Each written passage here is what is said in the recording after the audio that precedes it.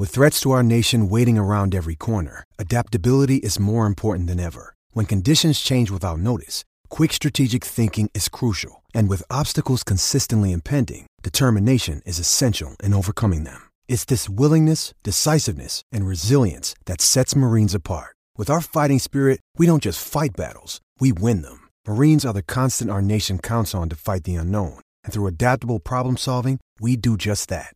Learn more at marines.com. Live around Australia on SEN, welcome to Off the Tee, talking all things golf with Nick O'Hearn and Sam Hargraves. Yes, indeed. Welcome to Off the Tee, our dedicated golfing show on SEN, and a ton to get through. So much to talk about. What a big week it's been when you've got Women's US Open, Live in London, the PGA John Deere Classic was a classic, DP World Tour, the PIF PGA Alliance latest.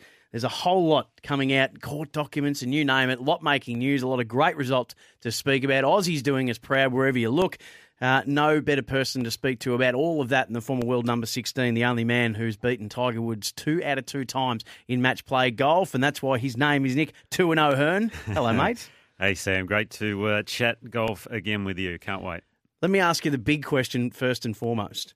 How did you juggle, especially Monday morning, how did you juggle women's final day at US Open at Pebble Beach? Yep. You've got the John Deere Classic, which was a classic finish, which we thought might have got lost in the wash a little bit given, you know, what was going on around. You got the DP World Tour as well, and then the Live finish with Cam Smith and Mark Leishman fighting it out and Ripper GC trying to fight for their first ever team win. How did you watch it all? Well, I was keeping an eye on the app, on the Live Golf website on the Aussies and how they were doing there, but for me, it was mostly the US Women's Open. Any major, and I'm in. I'm all in, and especially this one because it was a historic US Open, because for the women, this is the first time they've played at Pebble Beach in such a prestigious event. And it didn't disappoint as well. I mean, the course looked fantastic. The coverage was great. The drone shots, I mean, they just love those drone shots. And why wouldn't you when you got a landscape like that to shoot? The local tourism department, wherever it, local county or that part of the state just gets a massive leg up, don't they? Just at the moment that a camera goes on, every time you're looking at this incredible vista. Yeah. I mean, anywhere on that golf course, you can... Well, having said that, I mean, I've played Pebble Beach a number of times. There's 9 holes on the water, and they are just incredible because the water's right there. And then there's 9 holes inland amongst houses every so often. But those houses, oh, my gosh. I mean, you're talking $40, $50 million properties. Beach shacks down there, weren't there? Yeah. Well, why don't we start there then with the 78th Women's US Open. And it's Alison Corpuz who indeed emerges as the very first champion in the U.S. Women's Open at Pebble Beach. So that in itself is huge, Nick O'Hearn. As you said, the first time ever at Pebble Beach, an $11 million purse, which was double what it was 2 years ago in 2021. These are the leaps and bounds that women's golf is playing. Venues, prize money. Alison Corpuz joins the names Jack Nicklaus, Tom Watson, Phil Mickelson, Tiger Woods, Graham McDowell and Gary Woodland as winners of the US Open at Pebble Beach, one of golf's most iconic courses. She shoots that final round 3 under 69 to finish 9 under, the 78th US Open at 3 strokes clear of England's Charlie Hull and Korea's Ji Yae Shin. It was an incredible win. I've got to pull you up. Phil Mickelson didn't win the US Open there at Pebble Beach, but that's okay. I'll let you off on that one, Sam. Then I'm going to go back to where I Googled winners, major winners. Phil hasn't won a US Open yet. That's the one that he's always wanted. Has it? No, so there we go. That's okay. He needs that for the career Grand Slam. But when you're talking... Phil's first major. Okay, I'm going to go back to that. No, that's all right. Thank you. Yeah, but when you're talking Pebble Beach, the iconic names are Nicklaus, Watson, Woods, those 3 especially. Tom Kite won around there. He might have been the one you were thinking with Phil Mickelson. But the way she won it and the way she went about it was incredible. And she's never won on tour. She's a 25-year-old, been a bit of a child prodigy early on, like really during her teenage years and during her junior golf was very, very impressive. I think Michelle Wie took her under her wing a little bit as well. And that was another part of the tournament, Michelle Wie West, who who retired from tournament golf on the Friday after missing the cut. She was playing with Annika Sorensen. It was a bit of a letdown the way all that happened, unfortunately, in the darkness there, but she's had an incredible career. And you could won probably, the event in 2014. Yeah, you could probably put Michelle Wee's career as a bit of an you got that one right, yeah. A bit of an anticlimax, to be honest. I mean, a bit of an underachiever, I guess you could say. But she has inspired so many of these players now to come up and really challenge. And that's the serendipity of it all, isn't it? I mean, she's probably, from the state of Hawaii, their greatest ever player, and that's where Alison Corpuz is from. So she's Hawaiian as well. So their most established star says goodbye. Their newest star says hello. $2 million in the pocket. US moves up 23 ranking points to number 6 in the world, pushing our very own Minjee Lee down to 7. The last 5 years of women's golf, we spoke about this last week, just how deep the talent pool runs and how even the competition is in women's golf. Only 2 players have won more than one of the majors on offer in the last 5 years. Minjee Lee is one of those. So the last 20 majors have been won by 18 different players. That's incredible, isn't it? Men's, it's 3 players have won more than one in the last 5 years, and the last 20 won by 16 players. Yeah, so they are just so deep. You know, the women's game is really expanding in that regard. And then when you look at a player like Alison Corpuz, to me, she looks kind of a bit ungamely in a way. Her posture is not great at the setup. You know, she has a practice swing next to the ball. I'm never a big fan of that. I always say take a practice swing behind the ball. It gives you a better sight of where you want to aim. But she just sort of does it her own way. But the ball striking a little early tip display, of the week there. Yeah, that's right. The ball, she shot under par for 4 rounds, and at Pebble Beach, that is some achievement, especially in the US Open. And the way she dominated that last, that back 9 especially, because she was neck and neck with Nasa Hataoka, the Japanese player, through 9 holes, and then all of a sudden she birdies 10, makes a great clutch putt for par on 12, Hataoka bogeys, and then she's extended the lead to 2 or 3, and then she just put the foot down and did not let anyone in. And the player who was probably causing the most excitement out on the golf course that day was Englishwoman Charlie Hull. She played an amazing round of golf, 6 under 66, and I don't know if you caught her shot on the 18th. Yes. It was so good. She ripped this drive, and she's a real fast, energetic player, and she's under the tree, and she came up with a fantastic comment to a caddy, because she's sort of saying, look, I really want to go for it here. What do you think? And the caddy's sort of going, no, I'm not sure. And in the end, she says, well, shy kids don't get sweets. Yes. And they picked that up on the microphone, and I thought that is such a cool comment. And she went for it, hit a beautiful shot. Unfortunately, it didn't quite pan out. She still made par, finished tied for second, but her round of golf was something to behold as well. And there was some brilliant golf played. And that's the interesting thing about it too. Like you spoke about those low scores of those in the top end, and we're going to speak about the Aussies in a minute. But tied for 13th. So Alison Corpuz shoots at 69. Minjee Lee had a 75 on the final day. Hannah Green 69. But very few players were able to get under par. So at 292, when you're in just outside the top 10, to be over. Well, that's a US to be Open. over par. That just goes to show you how difficult it was to score. Yeah, and that's the way the USGA loves to set up golf courses. They kept the greens nice and firm. The rough wasn't too deep.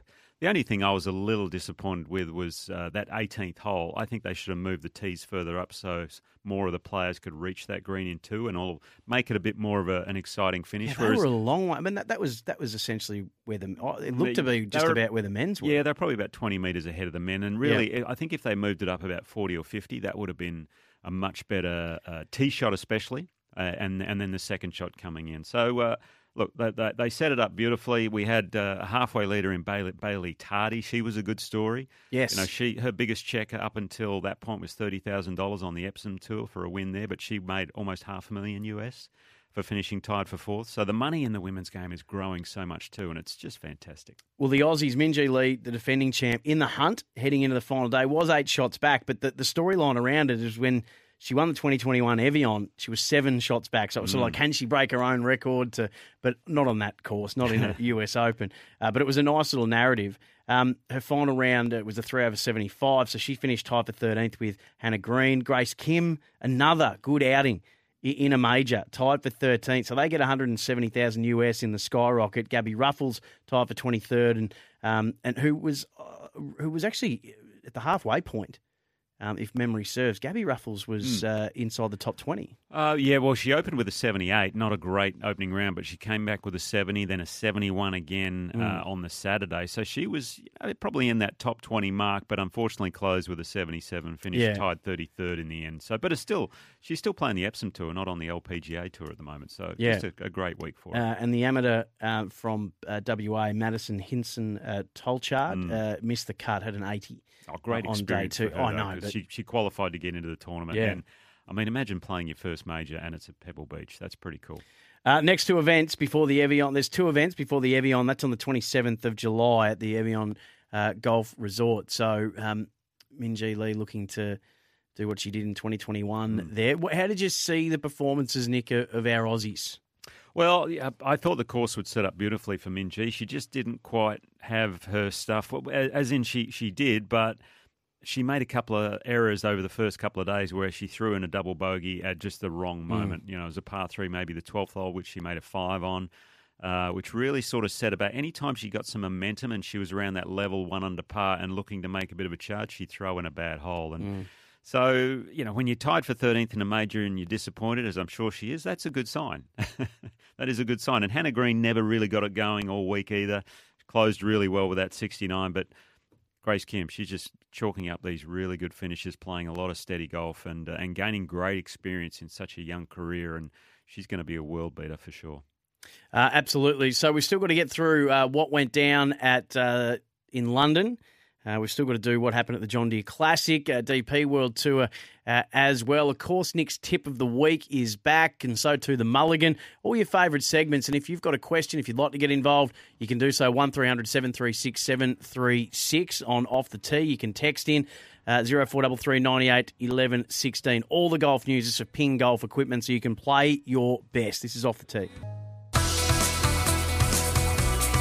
You're listening to Off the Tee with Nick O'Hearn and Sam Hargraves. Listen back to any part of the show you might have missed by subscribing to the Off the Tee podcast. Well, it's called Centurion because of the rich Roman history here.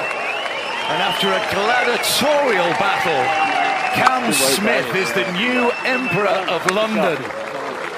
But his legion have lost out to the 4 aces on the final hole. Yeah, obviously thrilled about the individual win, but it would have been nice to get up there with the boys.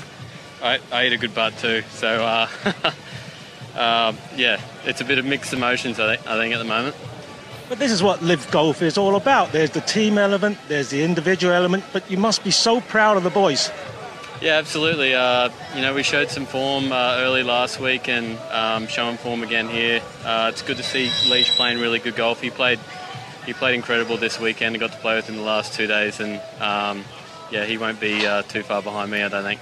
So Live Golf comes full circle back at the Centurion Club in Hertfordshire in London, where it all began about a year ago, and Cam Smith couldn't have asked for a better lead-in to defend his Open title, Nick. A hard-fought win. It's his second Live title, $6 million Australian payday, and the Ripper GC, his team coming second by a shot. So Cam shoots 368 on Sunday, finished at 15 under, one-shot win over teammate and compatriot Mark Leishman, who had a 5-under final day. That's his best Live finish. And Patrick Reed, who stormed home with a 6-under day.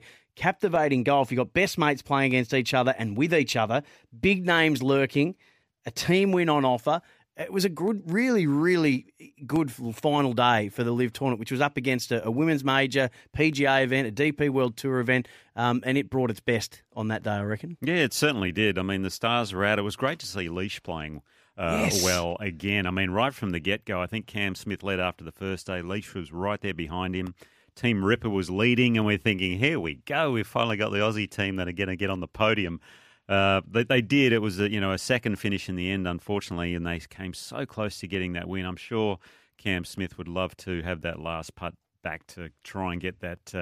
That was to force the team into the playoff, which has never happened, actually. We haven't seen a team playoff yet on Live Golf, so that would have been history in the making as well. But for Cam Smith, the win, obviously he's been playing well for quite some time now and leading into the British Open coming up. That just sets the stage for him to possibly defend his title and go back-to-back. That putt to win the team event. Well, it was to get into the playoff. Playoff for the team event, which I think is another great feature of that the Live. I mean, the team playoff is brilliant. Yeah, I haven't read up on the format. I would hope for it to be like an alternate shot, because that would be fascinating, or whether it's an aggregate. I don't know what the team playoff format might be, but we haven't seen that as yet, and it's going to happen at some stage, and you'd love to see the likes of Brooks Koepka or Dustin Johnson and Cam Smith going at it and things like that. They don't just send out individuals in the team playoff. It is actually a team effort in that regard.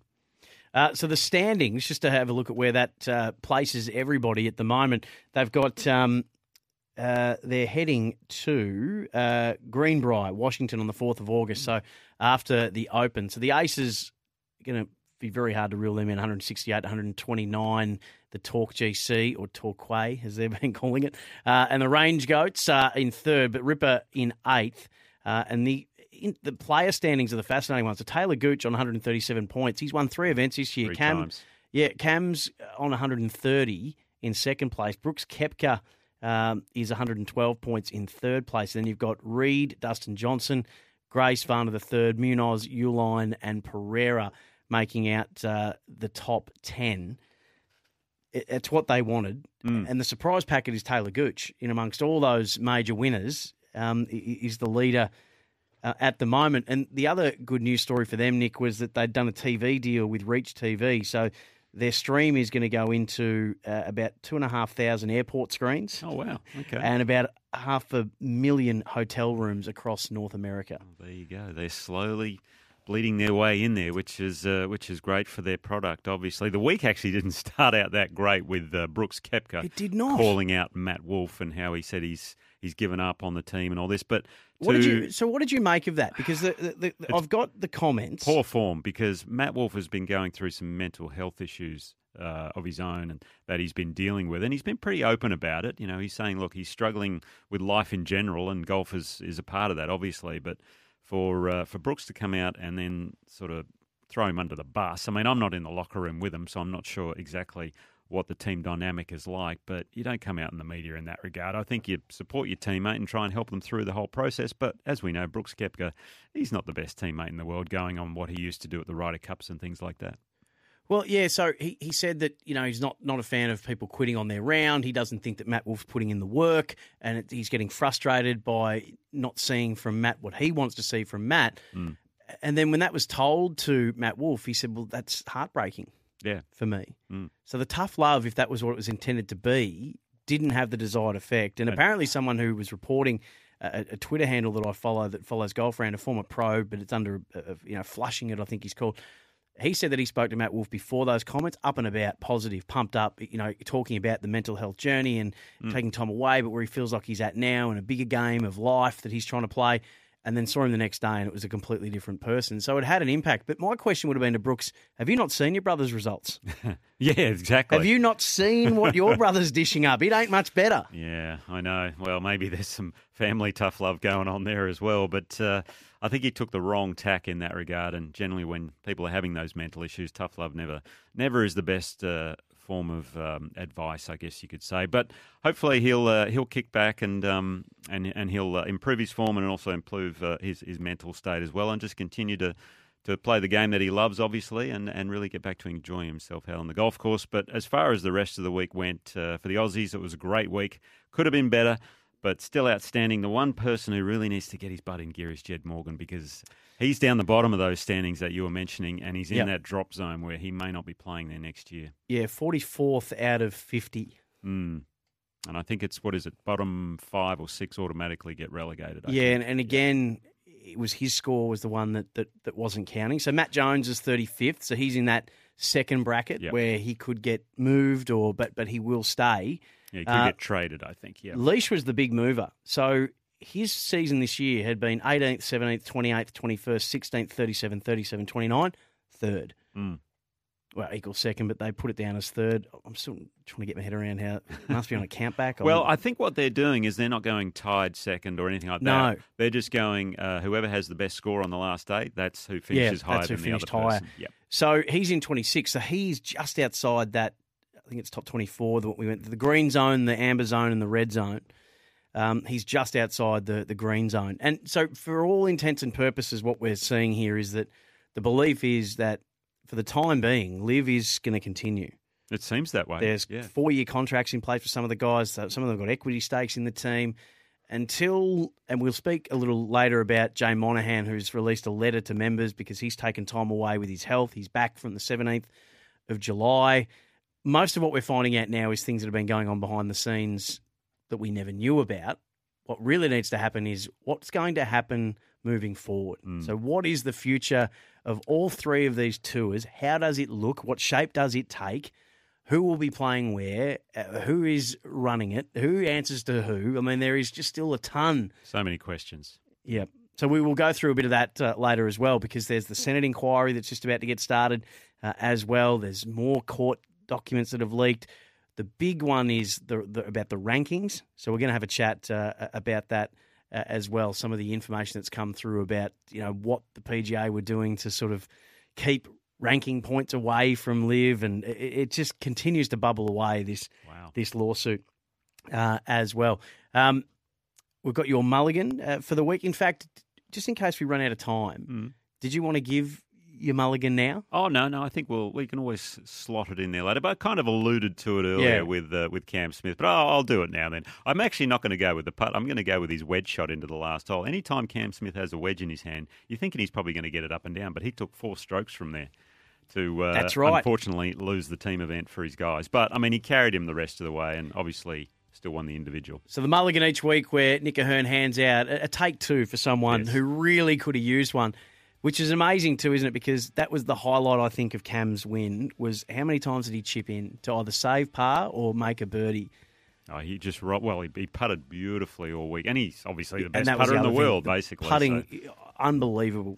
Yep. Lights out. So how important that's going to be at Royal Liverpool. We'll do a big preview next week for the Open, so don't miss off the tee then. But we've still got half a show to go, so don't go anywhere. Get involved as well, 0433 98 11 16. Off the tee. You're listening to Off the Tee with Nick O'Hearn and Sam Hargraves. Listen back to any part of the show you might have missed by subscribing to the Off the Tee podcast. 7-iron. Oh, no. Not too much draw. Lands soft there. Oh, no. Oh, what a shame. Oh, what a shame indeed. Nick Ahern, the PGA Tour, the John Deere Classic, and Austria's Sepp Straka, who keeps his Ryder Cup hopes alive. It's his second PGA Tour win. He won the Honda Classic last year. Actually lost 2 playoffs as well. The FedEx St. Jude's to Will Zalatoris amongst those. Started the day, the final day, 3 off the leader, Brendan Todd. And Nick, what unfolded after that was almost the stuff of a legend. It was incredible golf. He went out in 28 on the front 9, which is 7 under. It's a par 35 the front, par 36 on the back, and I think he made he's 7 under, and then he birdies 4 out of the next 5 holes. He was 11 under par through 14 holes. We've got the old 59 watch. He just needs one more birdie. There's a very reachable par 5, the 17th, and then a possible birdie on 15 or 16 as well. Everyone was thinking he might break the PGA Tour record, which is held, I think, at 58 by Jim Furyk. And unfortunately, he didn't make any of those birdies, came to that last hole, still needed to make a birdie to get that elusive 59. And as we heard Ian Baker Finch go, oh no, hoiked it into the water, double bogey, shot 62. So he was in front by about 4 or 5 at this stage when he finished. And he let, who was it? It was Brendan Todd and Alex Smalley, who were a few groups behind, back into the race of things. But they couldn't catch him, and he ended up winning by 2 strokes anyway. But an incredible round of golf. There have been 59s there before. I think Paul Gordos might have done it. And Jim Furyk, he might have shot the 58 round there, actually. I'm not sure. I'll have to look that one up. Yeah, he would have been the 13th player to go under Incredible. 60 on the PGA. And when you think about how many tournaments a year, and how many rounds a year? Yes. And for how long That's the incredible. PGA Tour has been going for there to only be 13, I mean, it is almost as well. It's more elusive than a major. It's an illustrious club. Good mate of mine, Stuart Appleby, he shot 59 at the Greenbrier, which is where Live Golf is going next, to win the tournament. That was a par 70, so it was 11 under, but I'll still give Stewie a 59. Yeah, that was pretty handy. 59. If you do 59 on a par 72 course, well, then you know that means business. But Seb Straka, I mean, have a think about this. He won the tournament at, what did he finish? 21 under par, I think he finished. After 16 holes the first day, he was 3 over the card, sitting in like 140th spot or something like that. And then he reels off. Fighting to make the cut. Yeah, he shot 73, 63, 65, 62. I mean, just incredible scoring. But it is a golf course that lends itself to a lot of birdies and to go deep. He's a very streaky player. People are talking about in the Ryder Cup. He could be a great pick because he could get hot that 1 week, but he could also disappear off the planet and you never know. So your nickname, Nick Tuan O'Hearn, you've given him one, Streaky Straka. Oh, there you go. You're just full of them. He finished an hour ahead of the final group. Yeah. So that if you're wanting to know how 3 shots back doesn't sound like much, but when you're doing all the groupings and if you're finishing an hour before a clubhouse leader, that's a fair bit of time to kill. Yeah, especially after you made double. Oh, there's my mulligan for the week. Okay. He's only the second player to win this year with a double bogey on the final hole. Right. Who was the other?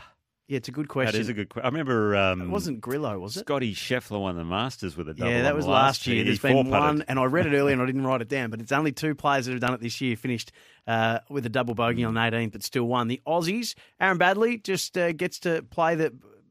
he still has the card to play at some of these events, and he makes $45,000 US for a tied 31st. Jeff Ogilvy, $23,000 for a tied 42. Harrison Endicott, $15,000 for a 66th, and Cam Percy and Greg Chalmers missed the cut for the Aussies. Why don't we head to the DP World Tour next? This is the putt that's going to be played all around Denmark tonight.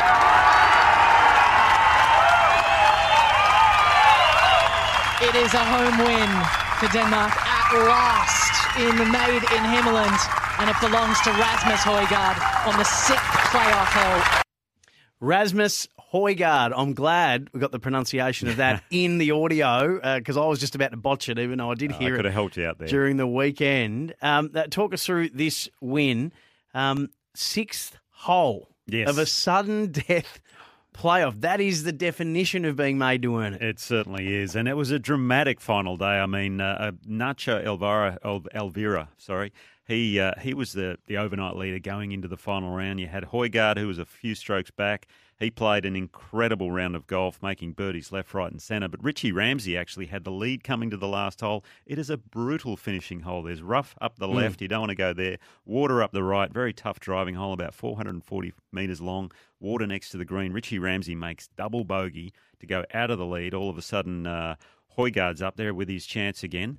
And then Nacho came to the last with a one-shot lead, hits it a little bit long, hits a poor chip, ends up making bogey, and then we go into this playoff that was just never ending. And in the end, Nacho found the rough on the left side and then got one of what we call a flyer, and it flew everything, flew the grandstands, you name it, went up into the clubhouse somewhere out of bounds, and Rasmus got the home win, and the locals couldn't have been happier because... obviously, you want a local Dane to win the tournament that is in Denmark. It's a fascinating event. A good buddy of mine played pretty well as well, Soren Kelsen, who's been out on the tour many, many years.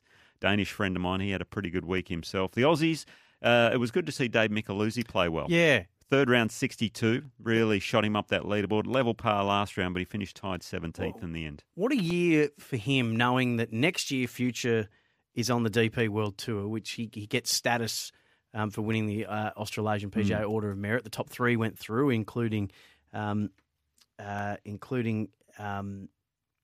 Power-Horan, and that's a good question. We're going to have to look that one up. Have we forgotten already? No. He's a Bendigo boy. Oh. I've just gone completely blank. He's been on our show before as well. Not Lucas Herbert. No, not Lucas Herbert. Course, he's already over there. Martin. Yeah, I'm going to have to look. I've gone blank as well. I'm going to lose my. It's okay. I'm going to lose my 3550 postcode privileges. So the experience that he gets to have when he goes over and gets to play some events, including a major in the US, and now he's getting around. Andrew Martin. There you go. Just I did thought say of it. Martin. I just went. I blanked as well. I was there with you. No, well, he's playing. Sorry, Andy. So Dave Micheluzzi's playing on invites over there at the moment. He's Yep. got the British Open coming up in a couple of weeks, and he's just getting experience and playing in all these big events. He's played some in the US on the PGA Tour, got to play the Memorial, other big events. So all this year for him is just a great, bringing in so much information that he'll use for next year when he plays a full schedule. I kept going to say Steve, who's his brother, who was closer to my age. He was tied for 17th, Dave Micheluzzi. So for the DP World Tour, well, they've got the co-sanctioned Scottish Open at the Renaissance Club in South Berwick. The PGA, by the way, have got the Barbasol Championship at Keene Trace Golf Club in Kentucky. Well, the Scottish Open's part of the PGA Tour as well. Yes, so, that's the co-sanctioned. Yes, so for both exactly. of them. And then next week we'll do a big preview of the Open. Cam Smith, defending champion, coming in form, Royal Liverpool. So many storylines to sink our teeth into, so we'll be looking forward to that. The PIF PGA Alliance storylines continue to come through. So, and various bits and pieces, the news and the stories that are sort of just unravelling each and every day, and the bits and pieces that come through in there.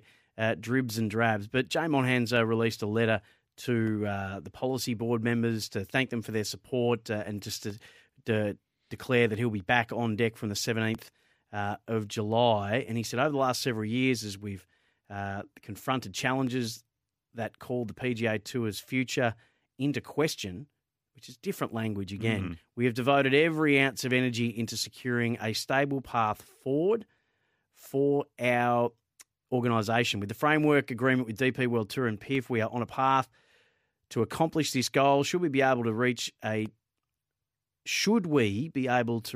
definitive agreement, which again, that's strange language, we can rest assured that the PGA Tour will continue to lead and shape the game for the future. Beyond that, we will have the ability to invest in our players and communities like never before. I'm eager to engage with each of you, as well as our players, partners, fans, and our PGA Tour family to address any questions and protect the game we treasure. So we're still waiting on a lot of answers about how this all looks and how this all fits for all three of those formats, and what it means for women's golf too as its own entity. Yep. So what do you make of some of the language in there? It's very vague, and I think because apparently their future was under threat, which has never been the language before. No. But I mean, that's because they were putting on a bold front, obviously, and they were wanting to keep as many players as they could on the PGA Tour. Obviously, when they looked at probably a few years in advance with what was going on, especially the lawsuits, that was the big thing for them, was to get rid of these lawsuits, because the PIF, the Saudis, they were not going away in this regard. They were going to extend that out as long as they possibly could. And we knew that His Royal Excellency was never going to be cross-examined or anything like that, but that was going to be years down the road. So they were just throwing money at it, and the PGA Tour didn't have that money in the long term to just continue to do that. They were spending like $50 million a year, I believe, on legal fees and things like that, which is just insane amounts of money. So it is very vague. You mentioned the policy board there. There was an announcement by Randall Stevenson, who was the CEO of AT&T, longtime CEO over there.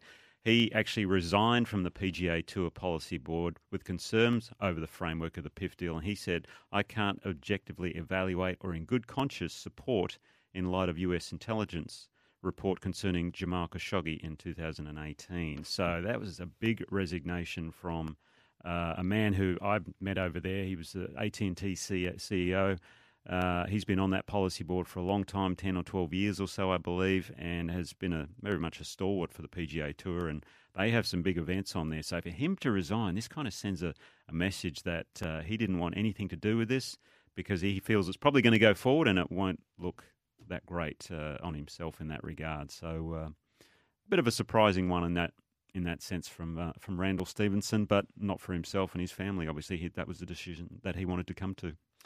And also the PGA defending the deal ahead of the Senate inquiries as well, which I'm just trying to find where I've got the date for those coming up. But that's going to be a must-watch as that all unfolds. Yeah, I think it's actually today, July 11th. But everything with this framework and this deal, apparently they need to get an agreement in place by sometime in December at the end of this year. So I have a feeling they still don't know what the agreement or the framework to this thing is going to look like. They just have agreed to agree at the moment. You're right. The Chief Operating Officer, Ron Price, and other PGA officials testified Tuesday during the hearing called by Senator Richard Blumenthal and Ron Johnson.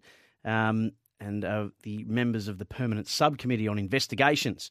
But the PGA Tour defending its proposal, saying the future for the PGA Tour is significantly brighter thanks to this agreement. So this is all antitrust stuff and whether there's a monopoly.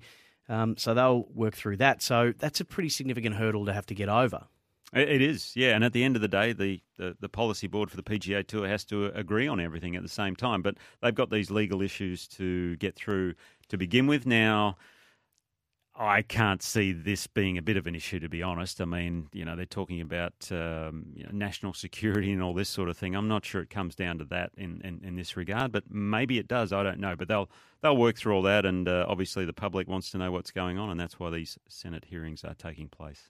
They also have said that they do regret, the PGA Tour, how the news unfolded. So that is an admission that has come through as well, which is good to hear. In that same op-ed piece that we were just talking about from Mr. Price, Ron Price, ahead of his testimony.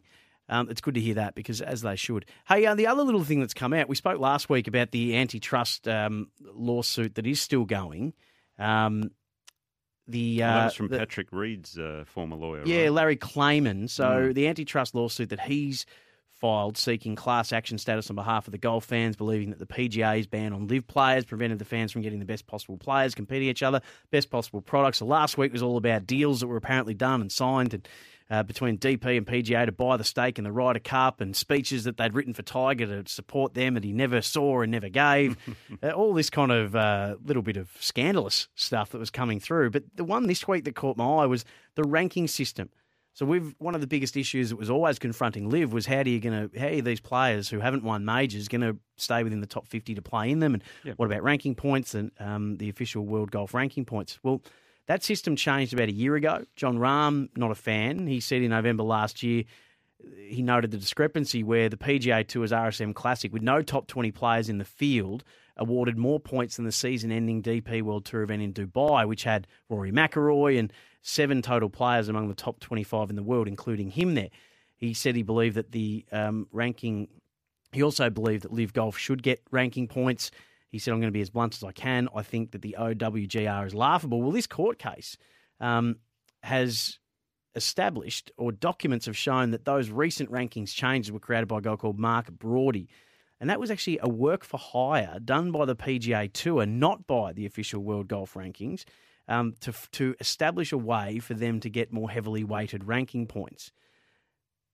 They then granted the official World Golfing Rankings points a license to use his framework. Mm-hmm. So they gave him a license to use the IP, and the new alliance agreement says that they will all work to secure ranking points for Liv Golf. But that was seen as another way to deny Liv Golf ranking points, and also to set the PGA up as even more so, the prominent place to gain ranking points. It was their model that they commissioned Mark Brody to do, and then gave them the license to use the IP. That was interesting. Yeah, it is very interesting, isn't it? Funny how you want the most points to go to your own tour in that regard. But with Liv Golf and their ranking points, that was always going to be a long process anyway, because you have to go through at least a couple of years before you are eligible to get world ranking points. And given there was the whole no-cut, 54 holes, all that sort of thing, limited fields, that was going to be a tough one. I don't mind them getting world ranking points. It's just it should be watered down in some regard. Maybe they get 10 or 20% of what should be awarded, or however it works, to be honest. And the last little one I wanted to let you know about on this was Nick Faldo spoke during the week and spoke about how, whilst he's not a fan of Liv, he is a fan of what they do, taking big names, big events around the world. And he was really strong, saying whatever this new alliance looks like, whatever the new shape of golf and structure of golf is, places, they need stronger commitments made to places like Australia, like South Africa. He spoke about the joy that he got in his playing days of going to those countries to play in their events and to win them. Oh, absolutely. So, whilst you might not be a fan of Liv, the opportunity that it presents to maybe realign the world of golf can't be dismissed as an opportune one. The big opportunity. The game has to be global, and we have to see the best players go all over the world, and that's what used to happen with Greg Norman. He used to travel everywhere. Nick Faldo was another. I played with Nick at the Vines in the Heineken Classic many years ago, and it was always good to see him down here in Australia. He'd always come play Royal Melbourne in the tournaments and things like that. But we need the best players playing all over the world, and that one is the one thing that they do have it right. They've got tournaments everywhere at the moment. They're in London, they were in Spain last week, they're back to the US now, they've been in Australia, and wouldn't it be fun to get the PGA Tour and, the DP World Tour has done that because it is very much a global tour, but wouldn't it be fun to get the PGA Tour doing those sorts of things as well? We know President's Cup will be back. We're actually going to speak more about that next week. Nick, who's coming? We're going to get Andrew Taylor, the general manager for Kingston Heath, on the phone for us, and we're going to do a little interview with him and check out what's been happening with Kingston Heath, the President's Cup, all the hard work that's gone behind it, how they got the vote for it, I guess, and it's going to be a fascinating discussion. That'll be next week on Off the Tee. As we finish up this week on Off the Tee, all the news for Ping Golf. Equipment is custom engineered, custom fit, and custom built for you to play your best. Nick's tip of the week, and I've got another random Tiger stat that I'm going to throw up as well to finish up Off the Tee for this week on SEN. You're listening to Off the Tee with Nick O'Hearn and Sam Hargraves. Listen back to any part of the show you might have missed by subscribing to the Off the Tee podcast.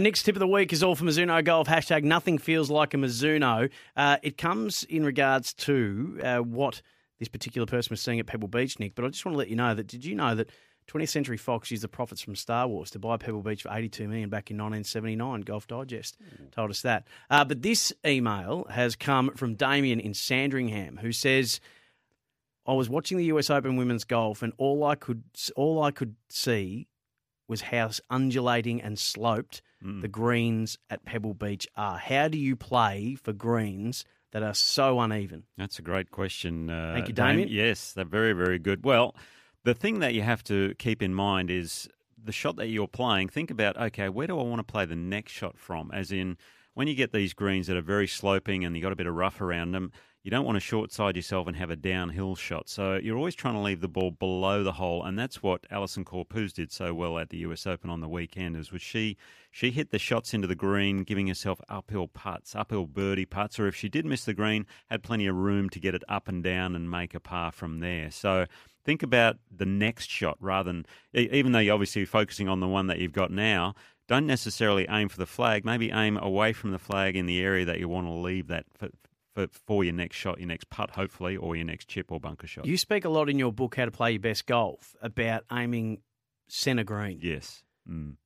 If you aim for the middle of every green, you're not going to go too far wrong, are you? And we should do an experiment on that one day. I think clubs around Melbourne should do it. Take every flag out of the green and say, hey, go and play and see what happens. And I guarantee you everyone's scores will improve because I'll just be aiming for the middle of the green because I don't know where the hole is. Usually you get sucked into where the pin is and you start taking on shots you shouldn't. How big was that to you in your career when you made that mental change to go, I'm not aiming pin, I'm aiming middle green more often than not? Well, tour pros are pretty disciplined at that. And a lot of that came into whether greens were firm or soft. The softer the greens, the more you can attack. Firmer the greens or the more slope they have it to them, then you have to play a more conservative strategy. So you're generally playing away from the pins. And that happens a lot here in Melbourne, for instance, on the Sandbelt. Mizuno Golf, find your nearest stockist or fitter at MizunoGolf.com/au. Random Tiger fact. I like to throw a few of these up from time to time. For Scotty Scheffler to catch Tiger's total weeks at world number one, he will need to be at the top every week for 12 years and 3 months. Good luck, Scotty. That's to catch Tiger Woods. Hey, Nick, we've had a lot to cram into that show. Beautifully done, as always. Next week, we'll talk about just how big a story that is, Kingston Heath getting the President's Cup. We will do an in-depth preview of the Open Championship at Royal Liverpool. Cam Smith, the defending champion. Until then, my friend. Cheers, Sam. Always great. Sam Hargraves, Nick Tuin O'Hearn. We'll speak to you all again next week. Big thanks to Jules, who puts all this together for us. And a big thanks to you for listening. Happy hitting.